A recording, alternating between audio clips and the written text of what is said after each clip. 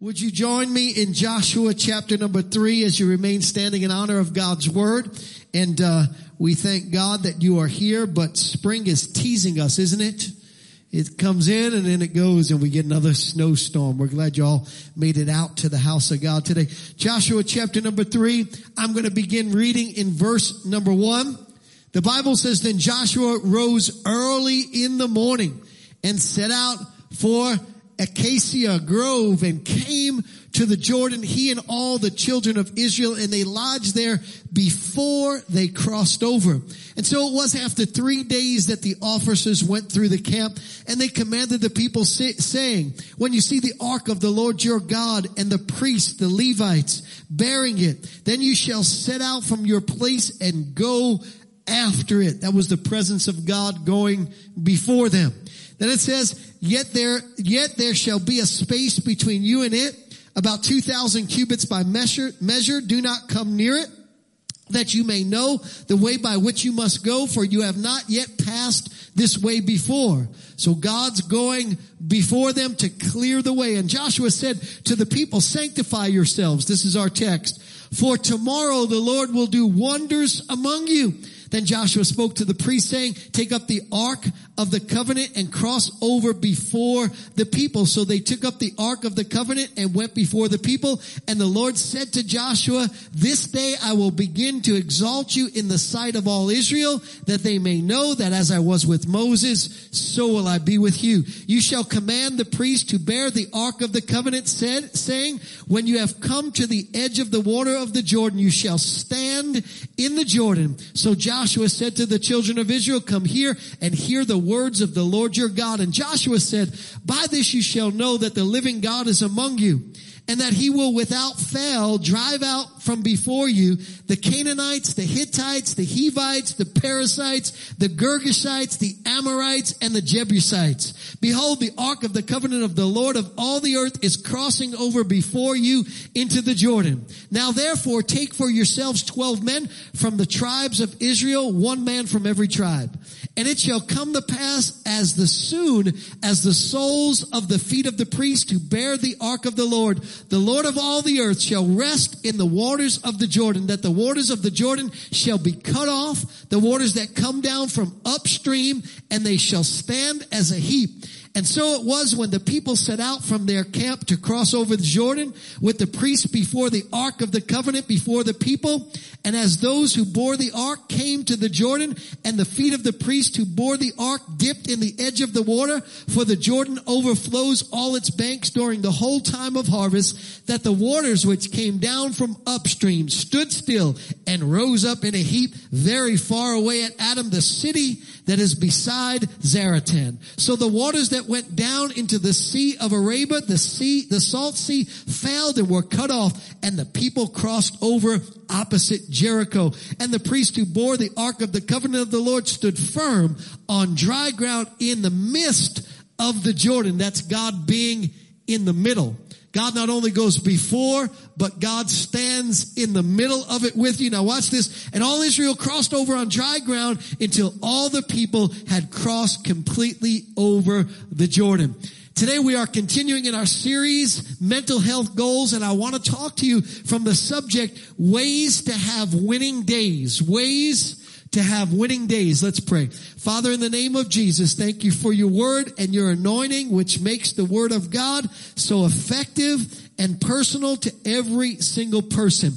Lord, we give you place to move in our hearts like you want, in Jesus' name. And everybody said, you may be seated. Well, if you have been following along in our series, Mental Health Goals, we have come to the place where we are learning how to renew our mind, as Romans chapter 12 verse number 2 tells us, when it says, "And be not conformed to this world, but be ye transformed by the renewing of your mind, that you may prove what is that good, acceptable, and perfect will of God."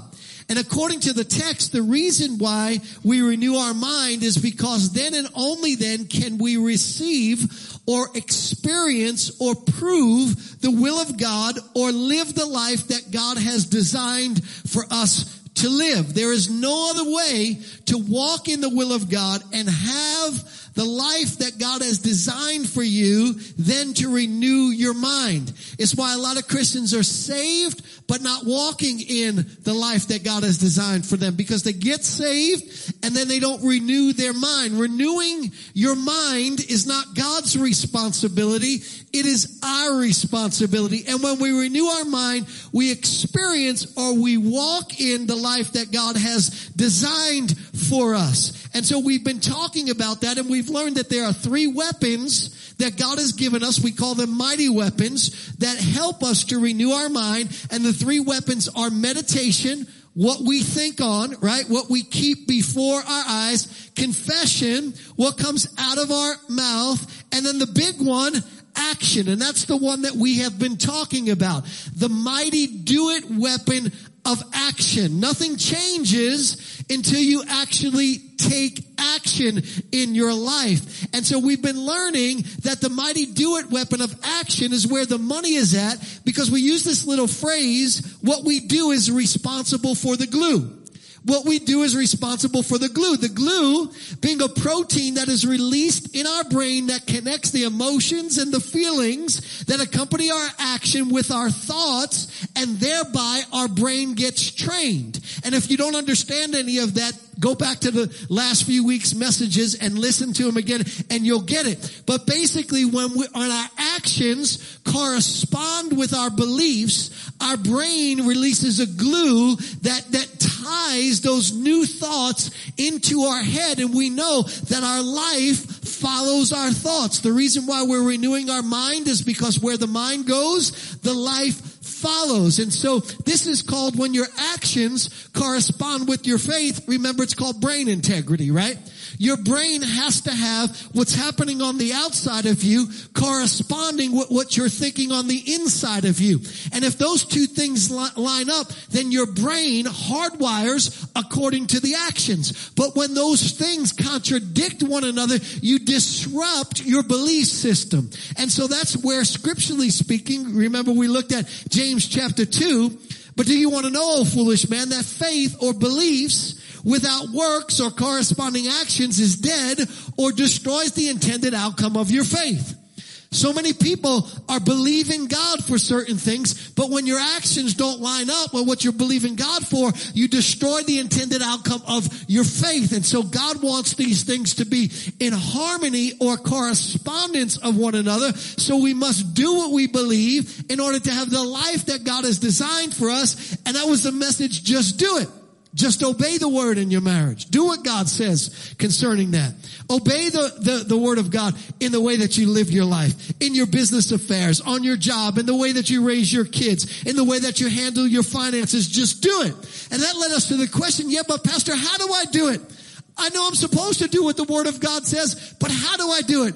I often feel like the Apostle Paul. I wind up doing the things that I don't want to do. I really want to, but then I do something else. How do I do it? And that's where the story of Joshua and the crossing of the Jordan River with the children of Israel came in. And you remember our main scripture, the scripture that we focused in on last time, was Joshua chapter 3, verse number 5. Here's what Joshua said. He said, sanctify yourselves, and the implication is do it now, today. Sanctify yourselves today, for tomorrow the Lord will do wonders among you. And from this verse, we saw that the key to life and brain transformation, what we want tomorrow, is what we do today. In order to transform our lives and establish habits that become instinctual or automated in our life, we've got to win the day. Not win the month, but win the day. Not win the year, but win the day. Not win the life, but win the day. Not lose 50 pounds, but lose just one today. Not write a novel, but just write a page today. And we saw the compounding effect of continual or long obedience in the same direction. As we obey, as we win the day and win the day and win the day, those days compound and they affect our mind in a profound way. We talked about, dopamine, ready? When you get those wins each and every day, your brain gets a little hit of dopamine. And every time your brain gets a little hit of dopamine, it rewires itself. And so when we win the day, it compounds and it renews our mind. We begin to have actions or habits that become instinctual or habitual or routine in our life that produce the life that God has designed for us to have. And so today, I want to talk to you about how to actually win the day. I'm calling it ways to have winning days. How do I develop habits? How do I develop habits that are going to produce the proper mindsets in my life? How am I going to fight against all of the mindsets that are destroying my life? How to have winning days, ways to have winning days. And the first thing I want to teach you is really, really simple, and we're going to see it in our story. Start the day by getting a win out of the way. Start the day by getting a win out of the way. Now watch how many believe every word in Scripture is there for a purpose, right? Every single word is anointed. It's there for a purpose. Look how our story begins. Joshua chapter 3 verse number 1. Then Joshua did what? He rose up early in the morning and he set out. Right? He rose up early in the morning and he set out. What's he doing? He is attacking the day. He is setting the tone for everything else by getting to it first thing in the morning. Notice what Joshua's not doing. He's not sleeping in. That's okay occasionally, by the way. Everybody deserves at least one day of rest. I don't know where we got this idea that we deserve 2 days of rest. God only rested 1 day. Too many people resting too much in life, right? Staying in your PJs all day, hanging around and lounging around the house all day. Too much of that. Sitting on the couch, not getting up and getting after it. But notice what Joshua does. Joshua attacks the day with the intent of getting a win out of the way. God has just revealed to him in the prior chapter, and we're going to see it in just a minute, how to defeat the inhabitants of the promised land. All the ites, right? All the ites were all of the enemies of Israel. He's just revealed that to them and how to take the land. He's been meditating on that all night because he just got the information on how to do it. He goes to sleep meditating on that. He wakes up. He's like, I got to get after this thing. Over and over again, we see in Scripture that people who experience the will of God for their lives, listen to me carefully because this sounds so simple, but so many people miss it. They get up early and they get after it. Abraham. In Genesis, how many believe Abraham ultimately received the will of God for his life, right? Watch this. In Genesis 22, we're told that Abraham, very, very succinctly, rose up early, he saddled his ass, and he went to offer up his son Isaac. Now, if Abraham could get up early to do something hard like that, how many of you know that you can get up and get after it? You can start the day by getting a win out of the way. Jesus, also not just Abraham, but throughout the Gospels, we see Jesus many times, over and over again, getting up a great while before dawn. Right? What is he trying to do? He's getting up and he's getting after it. He's starting the day by getting a win out of the way. David, the Old Testament shepherd king, who is a type of New Testament shepherd king savior, right, says in Psalm 63, he says, early will I seek you. Now, why are all of these things about Jesus getting up early in the morning, about Abraham getting up early in the morning, about early will I seek? Why are they in the Bible if they don't mean anything? You know the old saying, early to bed, early to rise makes a man healthy, wealthy, and wise? It's facts. It is true. Listen to the wisdom of two people, two real life examples who personify this truth of getting up and getting after it, getting a win out of the way at the beginning of the day. Some of you may have heard of this person. Anybody ever hear of Admiral William McRaven? Anybody ever hear of him? I know Charlie is because he gave me a book by him many years ago, right? He trains Navy SEALs. He became famous for his commencement address to his alma mater, the University of Texas at Austin, in 2014, when he began by famously saying this: if you want to change the world, start off by making your bed. He's telling this to Navy SEALs. If you want to change the world, start off by making your bed. Listen to what he said. He said, every morning in SEAL training, my instructors, who were at the time Vietnam veterans, would show up in my barrack, and the first thing that they would do is inspect my bed. If I did it right, the corners would be square, the covers would be pulled tight, the pillow centered just under the headboard, and an extra blanket folded neatly at the foot of the rack. It was a simple task, mundane at best, but every morning we were required to make our bed to perfection. It seemed a little ridiculous at the time, particularly in light of the fact that we were aspiring to be real warriors, tough, battle-hardened SEALs. But the wisdom of this simple act has proven to me many times over. If you made your bed early in the morning, you will have accomplished the first task of the day. If you will it will give you a small sense of pride, and it will encourage you to do another task and another and another and another. And by the end of the day, that one task completed will have turned into many tasks completed. Making your bed will also reinforce the fact that little things in life do matter. If you can't do the little things right, you'll never be able to do the big things right. And if by chance you have a miserable day, you will come home to a bed that is made. And that bed that is made will give you encouragement that tomorrow will be a better day. So if you want to change the world, he said, start off by making your bed. Now some people subscribe to the theory, well, what do I need to make it for? I'm just going to mess it up later on today. And so their bed just remains uncovered and never change their sheets or anything like that. Listen to me. I'm a firm believer in this. Call me OCD, but I believe how you do one thing determines how you do everything. And so I never even leave my bathroom a mess in the morning.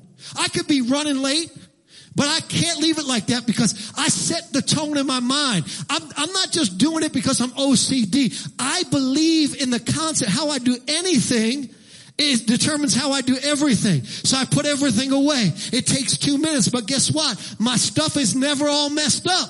Because some people, do it late. Then you have this huge task in front of you. You gotta fix it all up again. Keep it going as you do it. It's the little things that matter. Start the day by getting a win out of the way. Remember John Wooden? I talked to you about him, right? Well, he was one of the greatest basketball coaches of all time. Led UCLA to 7 straight NCAA championships. Here's what he would do. Bill Walton, one of the greatest NBA players of all time, he recalls playing for John Wooden. And here's what he says. He says, the first thing that he did was he called all the new recruits into the locker room and he said, men, this is how you put your shoes and your socks on. And then he demonstrated how to put on the socks, no folds, no wrinkles, no creases of any kind. I mean, is it just like these people who have tremendous success? They're just, deranged. They're OCD. I don't know why that really matters. Or are they on to a truth in life? And the truths are the little things that matter. Start off the day by getting a win out of the way. Wooden believed it and practiced it. McRaven believed it and practiced it. Abraham believed it and practiced it. David believed it and practiced it. Jesus believed it and practiced it. Get a win out of the way. Attack the day. Little wins turn into big wins. What you do at the beginning of the day sets the tone for the rest of the day. If you can't make your bed and put on your socks, how can you change the world? Aristotle said it this way, well begun is half done. We hear all the time, it's not how you start, it's how you finish. And here's what I believe. I believe start well and finish well. Why is it gotta be start bad and then come back and finish well? I mean, that's great. That's wonderful. That's fantastic. But why not start well and finish well? When I used to coach, I used to love to put my foot on the neck of the other team right out of the gate. Because we set the tone right away.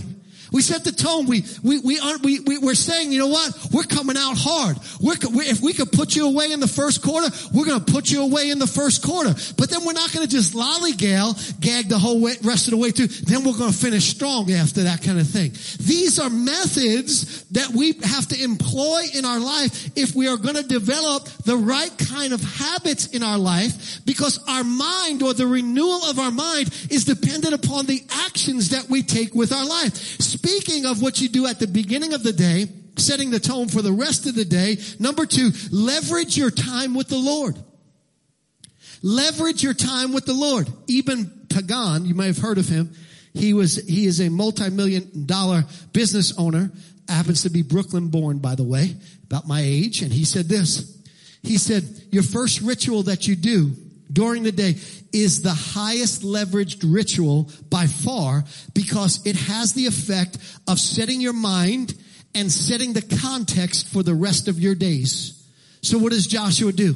Joshua gets up early in the morning and he sets off. Now the scripture doesn't say this, so I'm supposing, but I'll bet you dollars to donuts. We can ask God, we can ask Jesus when we get to heaven. On the day that pastor was talking about the crossing of the Jordan River, and it says that Joshua got up early in the morning and set out after it. Did he stop and bow his knee to pray at the beginning of the day? And I bet you that the answer is yes. The first ritual in the morning is the most highly leveraged ritual by far. And if that is true, then it would behoove us to begin our day by bowing to pray, by spending our first moments with God. This is not just a leadership law. This is a spiritual law. It's called the law of first things. And the law of first things says this: what you do with the first determines what happens to the rest. See, I believe that in every area of my life. What you do with the first determines what happens with the rest. Here's how you've heard it before. Malachi chapter 3. Listen to what it says. Bring all the tithes. What is the tithe? The tithe is not just 10%. It's the first tenth. It's not just 10%. It's the first tenth. What does it matter whether I give God the last tenth or the first tenth? The law of first things. What you do with the first determines what happens to the rest. Watch this. Bring all the tithes into the storehouse, that there may be food in my house. And try me now in this, says the Lord of hosts, if I'll not open the windows of heaven for you and pour you out such a blessing that there will not be room enough to receive it, and I will rebuke the devourer for your sakes. What is he saying? What you do at the first sets the tone for what happens to the rest. I don't know about you, but I want the rest, in this case, of my finances protected. I don't want the devourer coming along, and I don't want to have too much month at the end of the money. I don't want to have too many problems that I keep paying for things that are unusual things popping up here and things popping up there. I want everything in my life to be protected. Well, I want that too, Pastor. Are you acting in accordance with the Word of God? Are you leveraging your relationship with the Lord? Because what you do at the first determines what happens to the next. The widow woman, she's down to her last bit of oil, her last bit of grain. She's ready to make a final pancake meal for her and her starving child. The prophet shows up. 1 Kings chapter number 17, verse 13. And Elijah said to her, do not fear. Go down as you have said, but make me a small cake from it. What's the next word? First. And bring it to me. And afterward, make some for yourself and your son. Here's the promise. For thus says the Lord God of Israel, the bin of flour shall not be used up, nor shall the jar of oil run dry until the day the Lord sends rain on the earth. Why? Could you imagine this? I mean, could you see the headline in the paper? Preacher shows up, takes widow woman's last bit of flour and oil. See, that's the way the world thinks, right? And the reason why the world thinks like that is because they don't understand the law of first things. The law of first things is not to take something from you, but the law of first things is to set the tone for everything that follows behind that thing. And so notice, first, leverage your relationship with the Lord. Second, watch how everything else behind it is blessed. Over and over again in Scripture, we are told that Jesus is the firstborn of all creation. that he's the firstborn from among the dead, that he is the firstborn son. Here's the question. If Jesus is the first, who's the second? Who's the third? Who's the millionth? Who's the billionth? Well, that's you and I, right? And so God wanted to redeem all of us. And so what he did was he redeemed the first, because what you do at the first determines what happens to the rest. What you want later depends upon what you do now. The first portion carries a blessing that flows on everything after it.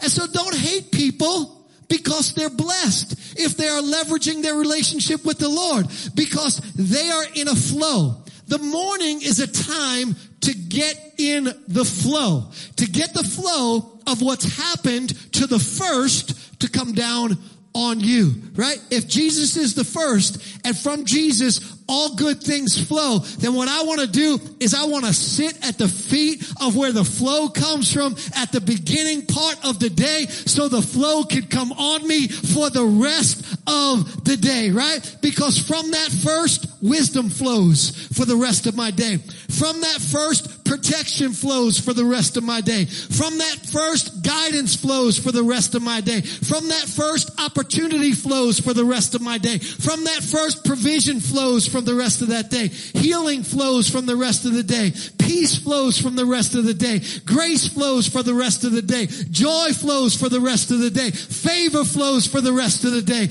Don't go until you get your flow.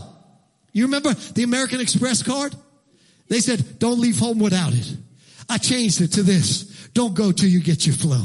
Don't leave your house until you leveraged your relationship with the Lord and you sat at the feet of the one from whom all good thing flows in your life. On the day Joshua positioned the children of Israel to walk into something that they had desired for their entire life, for 40 years, he said, you know what? I got to get up early and I got to get after this. I've got to leverage the beginning part of the day, because what I do with the first part of the day determines what happens with the rest of the day.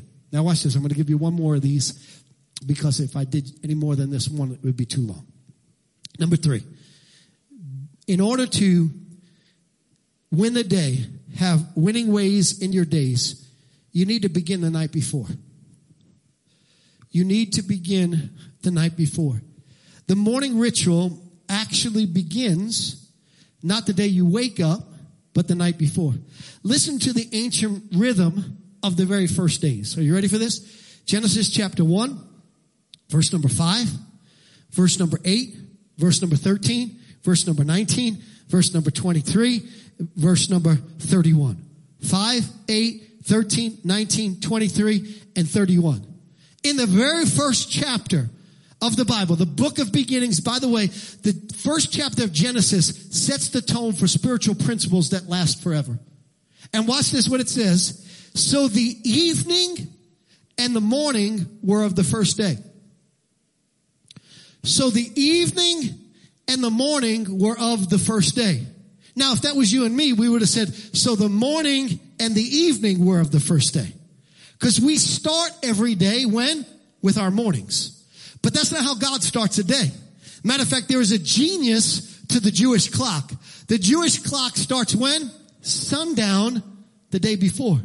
There is evening and morning of the first day. By the way, you ever try to reconcile how Jesus was in the ground for 3 days and 3 nights when supposedly he died on Friday and rose on Sunday? I don't know about you, but if my math is correct, that's not 3 days and 3 nights. I knew the Bible was off. No, you just didn't know how the Jewish clock works. Because the Jewish clock doesn't start at the beginning of a day. The Jewish clock starts the evening of the prior day. Come on, somebody say amen. In order for you to win your day, you got to start the night before. And guess what? Your mama taught you this. Anybody paying attention when their mama was raising you? If your mama was like my mama, she taught you this. Because here's what my mama would do the night before. She'd lay out my school clothes.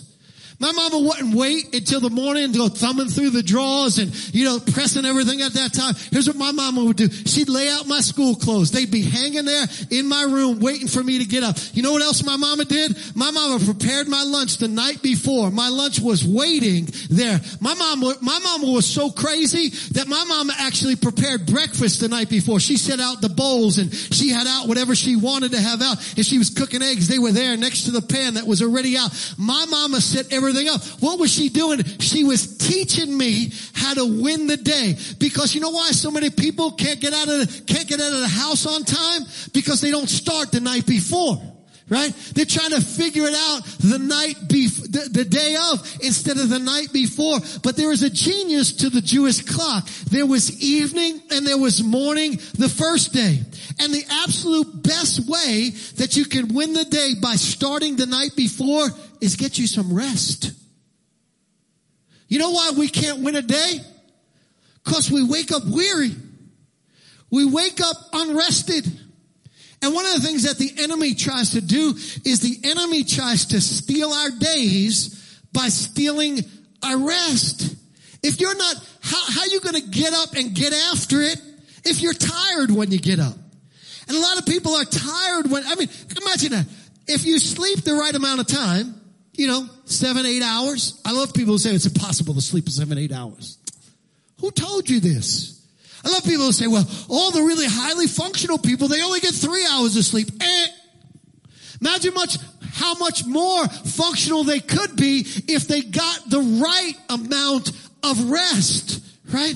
Sleep, get you rest. What happens is the enemy tries to destroy our rest. 70 million people in the world suffer from insomnia. It's credited with 38,000 deaths. It costs the U.S. $70 billion worth of productivity because people are tired when they're not supposed to be tired. 64% of teenagers suffer from it. And the most severe cases is between people ages 30 and 40. And 50% of senior citizens over the age of 65 battle with it. So many don't start off attacking the day and leveraging their time with the Lord because they haven't rested well all night the night before. And they're not resting, listen to me, because they're not trusting in the Savior. Listen to me. Rest is a function of a lot of things, by the way. Do you know your rest is related even to what you eat? When you eat late at night, by the way, you get all sugared up late at night, you can't sleep. Right? So it's related to a lot of things, but one of the big things that it's related to not trusting in the Lord. Because what do people do all night long? They stay up and their mind is going crazy. They're thinking about all sorts of crazy things. But listen to what Jesus said. He said, come to me, all you who are labor and are heavy laden, and I'll do what? I'll give you rest. Psalm 23. You remember 23? We did it a couple months ago. I only got 3 verses in. By the way, I'm coming back to it this year to do the rest of it. Psalm 23. The Lord is my shepherd. I shall not want. He makes me lie down in green pastures. Yet so many don't rest. Instead, they lie awake at night, filled with worry, anxiety, and concern. What if? How will? What if that happens? How will I deal with that? What if this goes against me? How will I make it through that day? And the what ifs and the how wills that are going off in your mind is a sign of lack of trust in the Savior. We lie awake, tortured by the trials of life and tormented by the enemy of our soul in our mind, stealing our rest and putting us at a disadvantage for the next day when we wake up. The solution? Trust in the shepherd Savior. Remember what I taught you when we talked about Psalm 23? I said, what happens to sheep? They don't naturally sleep, do they? Sheep won't go to bed. And that's why the scripture says, he makes me. And the only way that a sheep will sleep is if the shepherd makes them, not literally kicks their feet out from underneath them. That's not what it means, makes. It means put them in a state where they feel secure. That's literally what it means to make somebody. And how does sheep feel secure? If they feel free from predators, you remember? Free from inter-herd conflict, free from parasites, and then well-fed and well-watered, right? if the sheep has those 4 things or 5, if you break up water and food into 2 separate things, if the sheep has all of those things because they trust in the security of their Savior, a sheep who doesn't normally sleep will rest. So here's my question for you. Are you trusting in the Savior when you go to sleep? Do you believe God's got that under control? Do you believe God can work it out? Do you believe, what if, then God will? Let me say that again. Do you believe, what if, then God will? Anytime the enemy throws a what if at you, tell him, well, then God. Well, what if the diagnosis is bad? Well, then God will heal my body. Well, what if I can't pay the mortgage? Well, then God will provide for me in a supernatural way. Well, what if my wife or my spouse doesn't forgive me? Well, God will soften their heart. Well, what if I get fired from the job? Well, then God will provide a new job that's even better than before. What if? Then God will. What if? Then God will. What if? Then God will. He makes me lie down in green pastures. We must trust in our shepherd king. We must trust that he cares. Trust that he sees. Trust that he holds tomorrow. Trust that he's looking out for us. Trust that he has a plan. Trust that he's working all things together for our good. Trust that he will fulfill his promises. Trust that he sees the beginning from the end. Trust that he's watching over his word, waiting to perform it. Trust that he makes a way where there seems to be no way. Trust in his mighty power. Trust in his outstretched arm. Trust that if he gave us his only begotten son, how shall he not freely with him give us all things? We must trust that he's ordering our steps. Trust that he is directing our paths. We must trust that he is near. To rest, we've got to trust. If you want to win the day, you got to begin the night before. So instead of counting problems, start counting promises. Don't you dare let the enemy force you to go to bed with a problem on your mind. Go to bed with a promise on your mind. You know Joshua did. The reason why Joshua was able to wake up early. Look at this one little verse that we just read right away. Joshua rose up early. Well, okay, that's Joshua. Well, why? Because the night before, he got some great intel. The day before, he got up early and positioned the children of Israel to cross the Jordan River. Do you know what the intel that he got? He got intel that reminded him of God's promise. The night before Joshua attacked the day, Joshua received inside information from a prostitute named Rahab that lived in the city walls of Jericho. The first city of the promised land was Jericho, by the way. And we're going to see this in future weeks. By the way, you know what they were not able to do? They weren't able to touch anything in that first city. They were going into the promised land. Jericho had a lot of stuff. And God said, don't you dare touch any of it. It's not yours, it's mine. Why? Because it's first. Because it's first. What was God saying? Because what you do at the first determines how the rest of this thing is going to go. And he got a reminder from a prostitute who lived in the city walls of Jericho on how to conquer the giants that were in the land that God was going to give them and lead the children of Israel across the Jordan River into the promised land that they had longed for 40 years. And do you remember the last time Joshua got intel on the promised land? Do you remember what happened? He was actually one of the 12 spies. And there were 12 altogether. Joshua and Caleb were the 2 that stood by themselves. The 10 other spies, we never remember their name because nobody remembers the name of people that just go with the flow. I'm talking about the worldly flow. Everybody remembers the name of people that go with the spiritual flow, right? The spies came back. You remember what they said? Here's what they told them about that promised land. The first spies. Then they said, there we saw giants. The descendants of Anak, they came from the giants, and we were like grasshoppers in our sight, and so we were in their sight. Here's how the enemy steals your rest. He magnifies your problems or your giants, and he minimizes who you are in Christ. He basically tells you the problems are bigger and stronger than you, and you know what? And you're going to get swallowed up and overcome because you're insignificant. And here's what God wants to tell us. God wants us to know that the truth of the matter is that in Him we're more than conquerors. In Him we're stronger than we think. In Him greater is He that is in us than he that is in the world. God wants to remind us at the end of our day, not about how powerful the problems are, but about how powerful He is and how powerful we are in Him. That's why we don't go to bed with problems on our mind. We leverage our relationship with the Lord, not just when we get up, but when we go to sleep. God is the bookends of our day. God, we leverage our time with you in the morning so the flow that's on you can come on me, and we leverage our time with you in the evening so we can rest and wake up and attack the day. But the enemy tried to give him the wrong information. So the night before, Joshua gets up early. He gets inside intel from a prostitute. Of all the people that God would give him inside information to. Can I tell you what happens when you trust in the Lord? God will work it out in ways that will blow your mind. God will send a whale to stop you from drowning. He will send a raven to bring you meat and bread in the evening and in the morning. He will send a widow woman to sustain you. He will multiply your oil and your grain. He will put a coin in a fish's mouth, and He will use a prostitute to put your giants in perspective. I don't know why we trust in other things or in other places. Let's trust in God. I wish somebody would say amen in this mass service today.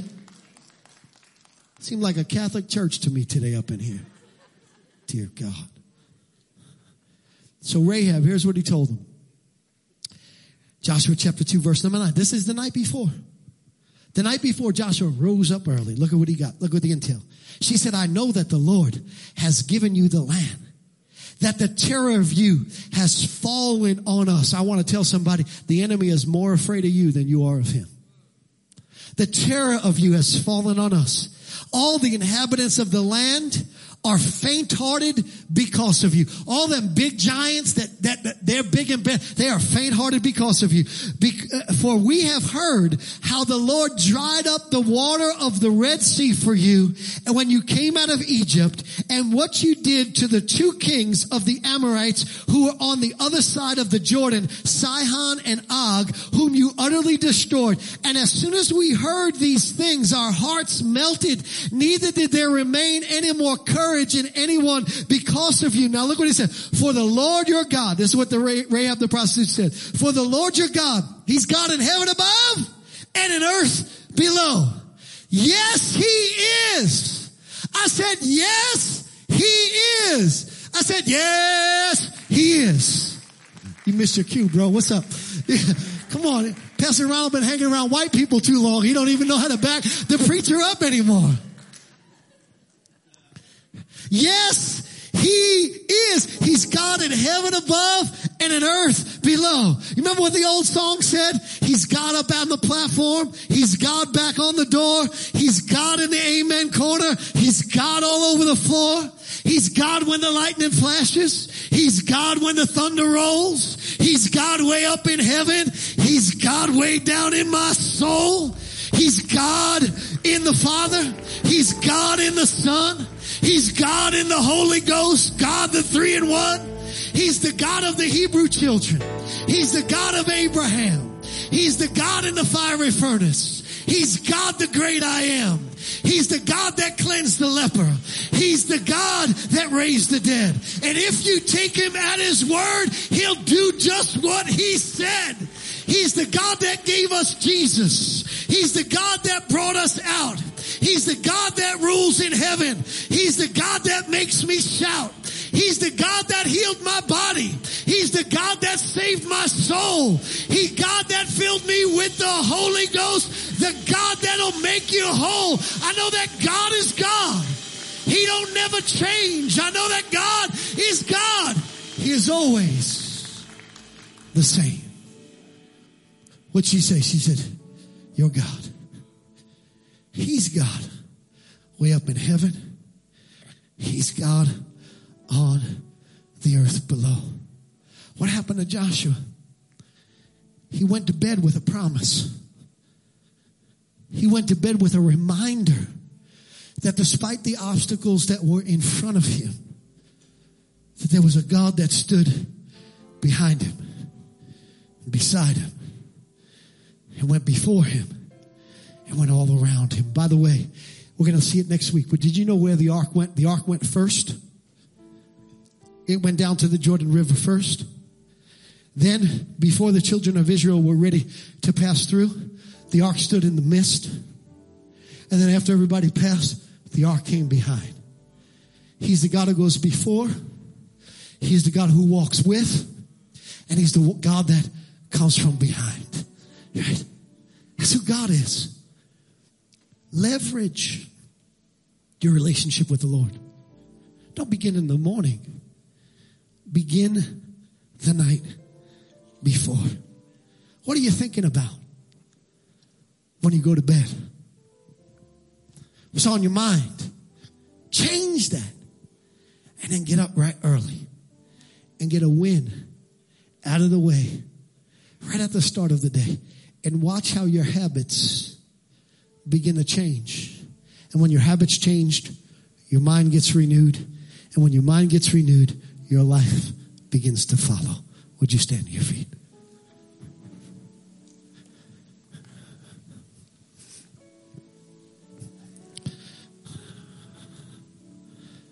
One of the things I'm going to talk about is never get dissuaded by false negatives. It's one of the 10 commandments of ways that you can win the day. You know what a false negative was today? I preached a whole lot better than y'all responded today. But I'm not dissuaded by false negatives. God wants to change your life, but you have to meet him in the middle of the Jordan River. How do you do that? Step out, act. Let's pray. Father, in the name of Jesus, we thank you so much for your word today. We thank you that your word is true. We thank you that your word is life. And Father, we thank you that you and the word are one. That you give us life, eternal life, through Jesus Christ, our Lord and our Savior. I know there are a lot of people that are watching at home today because, they lost an hour of sleep. And you know how the saints are. You know about the saints, right?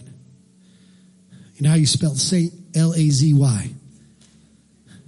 I gotta get up early now to go to church. All right. I'll see you at 11 o'clock, I'm sure, right? I know there's a lot of people watching at home. And I want to ask you a question. Do you have life? Do you have eternal life? Do you know Jesus Christ as your personal Savior? I want to ask you that are here in this room with me this morning. Have you given your life to Jesus? Do you know if you were to die today, this morning, this second, that you would spend eternity in heaven? And if you don't, today is the day that God wants you to cross over from death into life, from your sins into his fullness. With no one looking around, if you're here in this room and that's you and you want to give your life to Jesus, put your hand up. I'm going to pray with you. If you're home and you don't know Jesus, I want to pray with you. There's a little button. You can actually raise your hand by clicking the button, or you can just hold your hand out or up to the Lord right now.